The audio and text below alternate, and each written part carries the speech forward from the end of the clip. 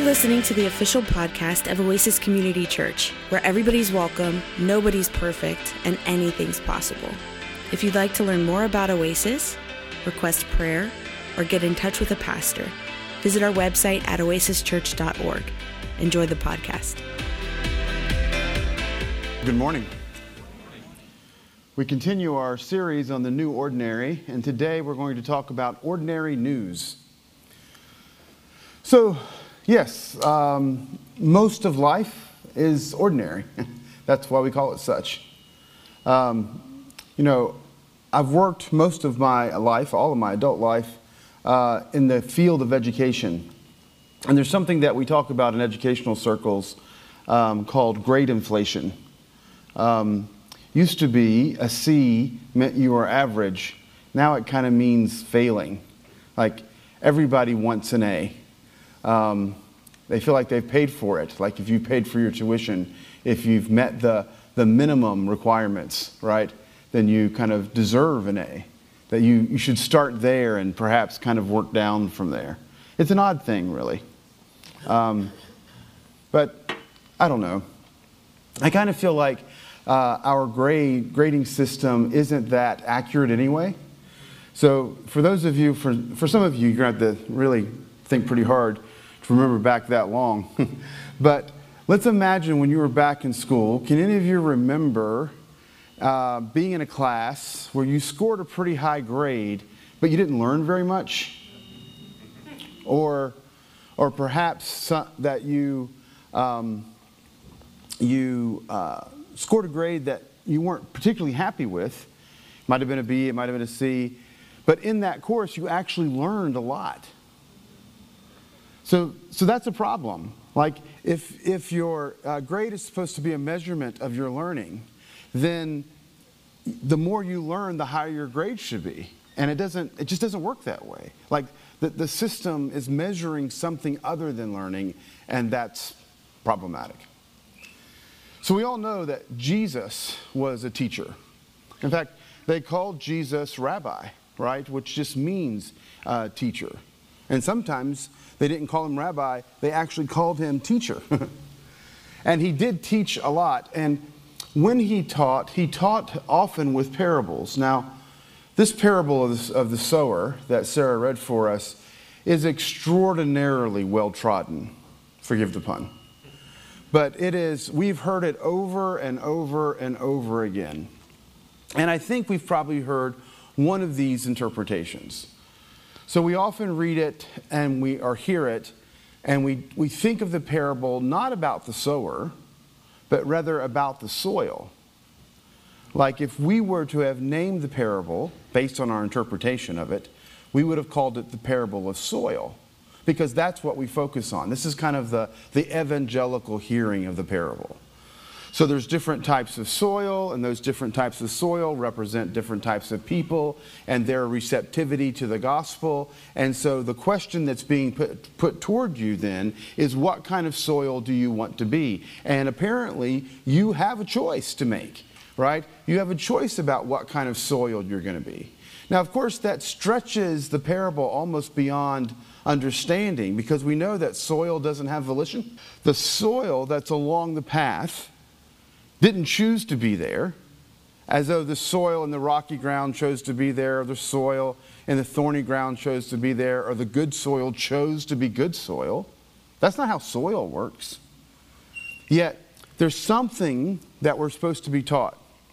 So, I'm not here to disparage that evangelical reading. I think there is some truth kind of behind that understanding that our receptivity to the gospel does matter, and our choices that we make does affect the way in which we'll respond or receive the message of the gospel. I think all of that's true, and I also think that's not what this parable is about.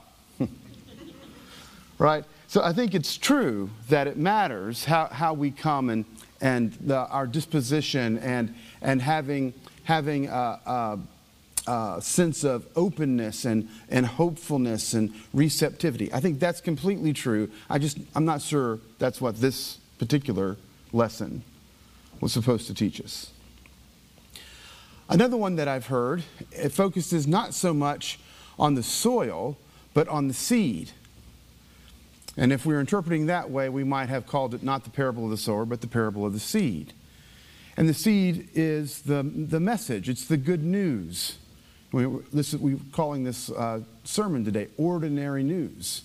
But what's ordinary about this news? Well, it's ordinary now because it's after Pentecost. It's ordinary now because it's after Jesus has come and shared it. What's ordinary about the news now is that it is ordinary for us to talk about a life filled with grace and love and forgiveness and justice. It's the new ordinary. It's not an ordinary we had before. It's not even quite the ordinary we hoped for.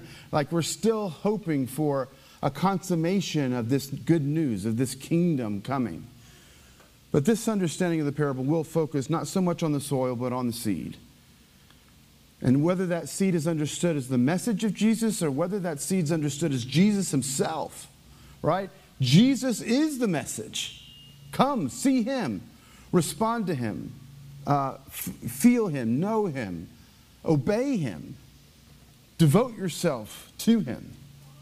And I think there's a lot to learn there. And I think if we're focusing on a parable of the seed, particularly if we're doing it historically, then these different types of soil might represent not just individuals who might have heard the parable years and years and years later, but particular groups of people who were there. There were some who wanted a Messiah that was more militant, that was just going to kick the Romans out, right? But that soil, this gospel can't grow in. There were some who wanted a real kind of just religious Messiah, just separate from the world. You've heard that phrase, we're in the world but not of the world. Mostly, all I ever heard growing up is that we're not of the world. Like we never talked about the in the world part. We just focused that we're not of the world. We're not of the world, which means we're separate from the world. We're not engaged in the world. But the fact that we are in the world, we just ignored that part altogether. In order for the gospel to be the gospel, it has to be in the context of the world. Like it has to exist there. It has to be there. So, back to these other expectations. Some wanted a more kind of, not a military Messiah or not a religious Messiah, but kind of a political one, an economic one who could come and kind of give them that kind of freedom. And again, this seed doesn't grow well in that type of soil. Or maybe it's even more specifically, like the reference to the rocky soil. There are some that said that represents Peter, right? Peter is called the rock, and he is pretty resistant to the ways of Jesus. Now, he'll eventually learn, right? Eventually he moves beyond that. But the Gospels are filled with stories of mistakes that Peter makes, right? Peter steps out of the boat. That's great. But then he sinks. Peter confesses that Jesus is the Christ. That's great. But then he denies that he ever knew him. Peter takes a sword and cuts off a guy's ear. Like, there's lots of mistakes that Peter's making. But kind of despite the fact that he's rocky, that he's tough, that he's likes to do it his own way, this seed nevertheless takes root there. It seems to me the way seeds often work. I don't know about the rest of you. I got this one patch of grass in my yard. I just can't grow grass there. Grass will not grow. But man, let me tell you, out on the pool deck, on the lanai, the driveway, the sidewalk, that grass is going to grow there. I can't kill that grass. What is it about that? I can't kill the grass on the path, and I can't make the grass grow in the nicely tilled soil. I put extra soil on there. I put fertilizer on there. I water it. I pray for it. Lord, let it grow here. Interesting. Maybe if I could offer us, again, the point is not to say, hey, this is the one and only way in which you can read this parable, but rather to maybe think about a new way. And the way I'm going to suggest that we think about that parable today is this. We really focus in on the idea that Jesus titled his parable, the parable of the sower. And so, while different types of soil are part of the story, it's not the main part. And while there's seed that's used in the story, it's also not the main part. But the parable is the parable of the sower because the parable is about the sower. And what do we know in this parable about this sower? Apparently, he has a lot of seed. And he spreads it indiscriminately. I don't know what to think about that. Part of me just gets frustrated. Like, seed's valuable. And you should be more responsible, sower. Like, till the soil and plant where you're supposed to plant. Don't plant where there are thorns. Don't plant where it's rocky. And certainly don't plant on the road. Right? If you have seed and you want grass to grow in your yard, don't go out on I-4 and spread the seed around. It's not going to help over here. What is this sower doing? Like, that's a weird part of the story. Like, if we were a bit more agrarian, like we have trodden this so often, we have a hard time actually hearing this story. It can't surprise us because we think we already know what it means. But I think the first time Jesus told this story, in an agrarian culture, they talked about a guy just throwing seed everywhere. People were like, wow, now this is going to be a story. Who's this about? What kind of philosophy of growing is that? So part of me, again, it just frustrates me. I'm like, be more efficient. Be more effective. But then there's another thing. There's another thing I think we can learn here. Man, this sower is reckless with his seed. This sower is just going to spread it everywhere. Everywhere it can grow. Even if it doesn't have some kind of huge kind of return, it seems to grow everywhere. It can grow in rocky stuff. It can grow in thorny stuff. And it can sure grow in really well-tilled, well-prepared soil. It's going to get things done. It's going to come back extravagantly. The recklessness of the sower does not end in destruction. The recklessness of the sower produces more than we could imagine. 30, 60, 100-fold.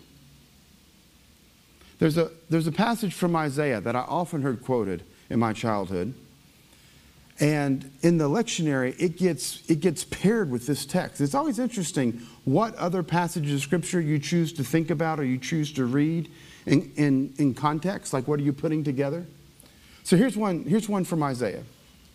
It says this: "For as the rain and the snow come down from heaven and do not return there until they have watered the earth, making it bring forth and sprout, giving seed to the sower and bread to the eater, so shall my word be that goes out from my mouth. It shall not return to me empty, but it shall accomplish that which I purpose, and succeed in the thing for which I sent it. For you shall go out in joy and be led back in peace. The mountains and the hills before you shall burst into song, and all the trees of the field shall clap their hands. Instead of the thorns shall come up the cypress, instead of the briar shall come up the myrtle, and it shall be to the Lord for a memorial, for an everlasting sign that shall not be cut off."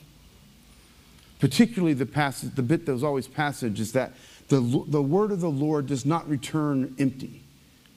Or to quote the King James, it doesn't return void, right? The word of the Lord is effective. It gets things done. Just like the snow and the water doesn't kind of go back to the sky until it's already done what it's supposed to do, so the word of the Lord doesn't go back to the sky until it's done what it's supposed to do. Now, if we think about that message from Isaiah, which I tend to think might have been reverberating in the thoughts of Jesus as he's telling this parable about the sower. That this sower, when he sows his seed, when he shares his word, it does do things. And this message is one not of scarcity. This message is one not of even sustenance. This message is one of abundance. Like at the end of every service, we receive your tithes and offerings, right? And we confess together a giving confession. And there's a line in that giving confession that says, we resist the myth of scarcity. Now, the myth of scarcity is not the reality that sometimes resources are scarce. That's the reality of scarcity. Sometimes there's not enough money at the end of the month, and you're having to make decisions on what to do with it, and times can get hard. That's a reality. The myth of scarcity is this. The myth of scarcity is the idea that that's how it always is, and that's what everybody is experiencing, and we should all hold on to what we have, because if we don't, we won't have enough. That's the myth of scarcity. Because in reality, when we all share, there is enough. In reality, when we do give, when we do plant, when we do sow, things do come back. And there's a principle there. Paul says, don't be deceived. Whatsoever you sow, that you shall also reap.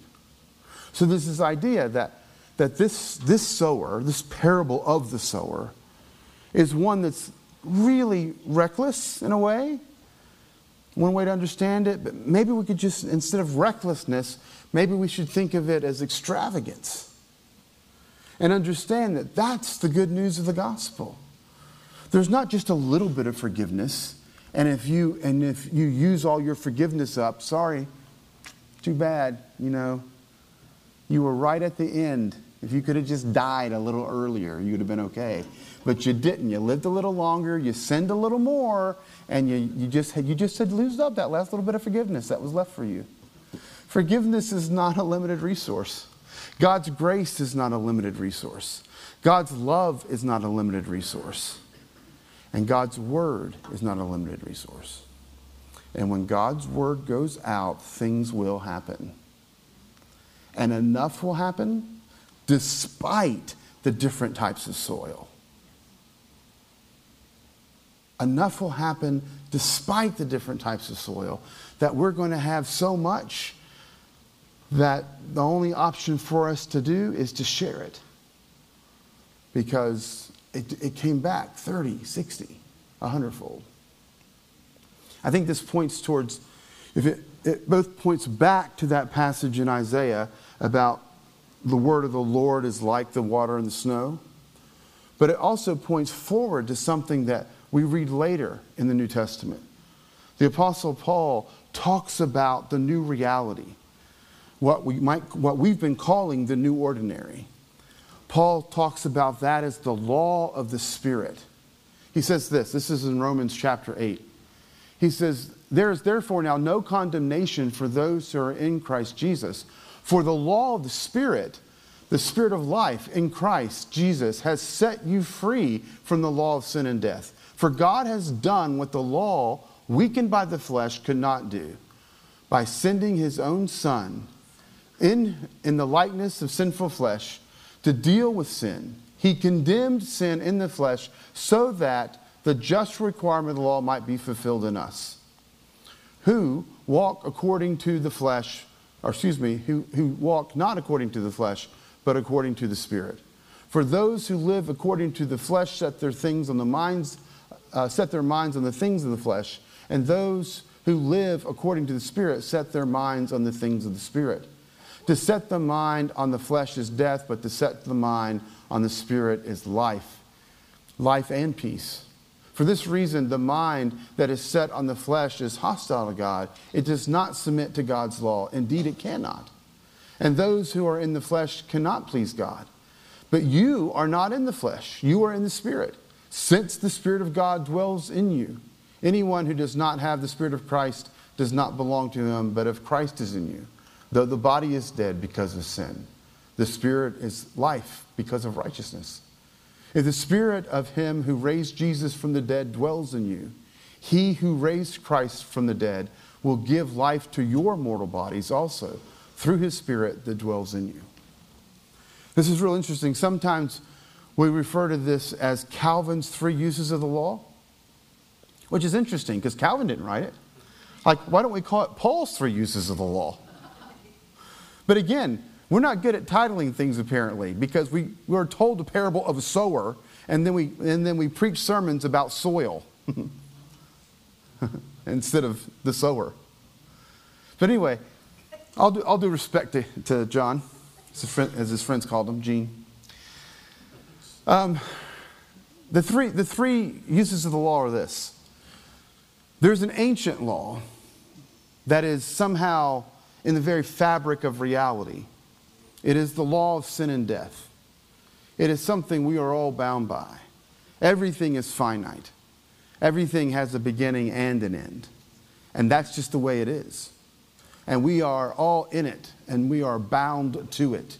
And it is the fate of each and every one of us, as well as each and every person ever, and each and everything ever.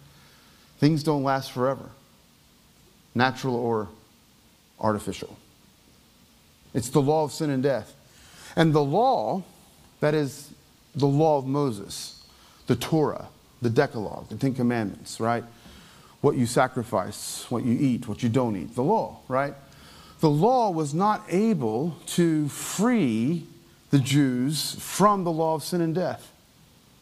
It just didn't have the capacity. It had the capacity to point out their problems, but it did not have the capacity to relieve the situation. It could, not only did it not alleviate it, it actually exasperated it. It made it worse, right?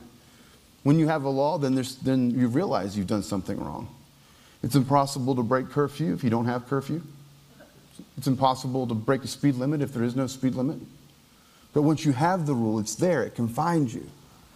But he says this is Paul, and I think this is talking about that what he calls the law of the life of the Spirit in Christ. We have been calling the new ordinary. The time after Pentecost. The time after the Spirit has been poured out on all flesh and the church has been birthed.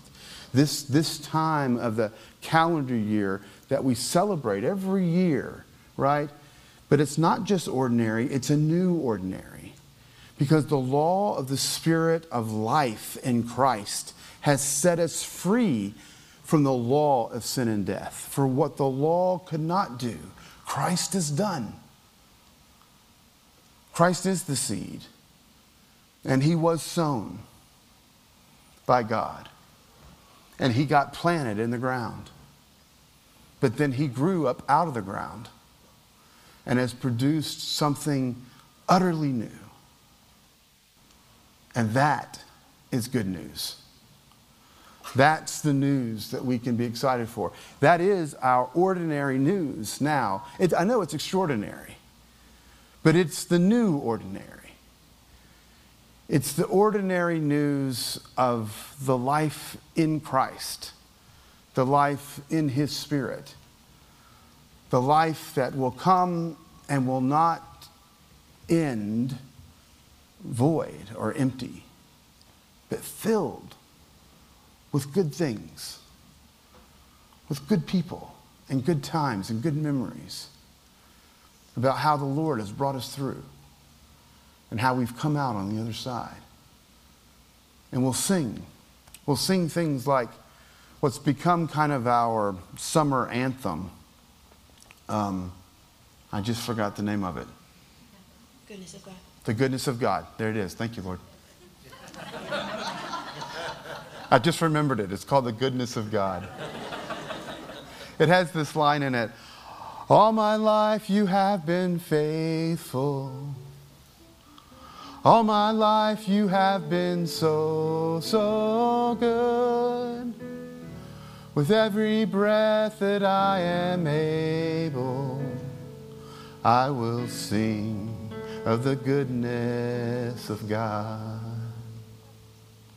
That's our song, friends. Thank you. I know that's our song because when I hear you sing it, the timbre in the room, the timbre, working on my music theory, the timbre in the room changes. Something's different about you all when we sing that song. Your hearts are set on fire. And we live in the good news, this new ordinary, the ordinary news of the life of Christ and His Spirit. Amen. We hope you were blessed by today's podcast. If you liked what you heard and want to support us, you can do so by subscribing wherever you listen to your podcasts. You can leave us a review on iTunes, and if you want to contribute to Oasis financially, you can go to oasischurch.org. May the Lord bless you and keep you, and may God's face shine upon you and give you peace. Amen.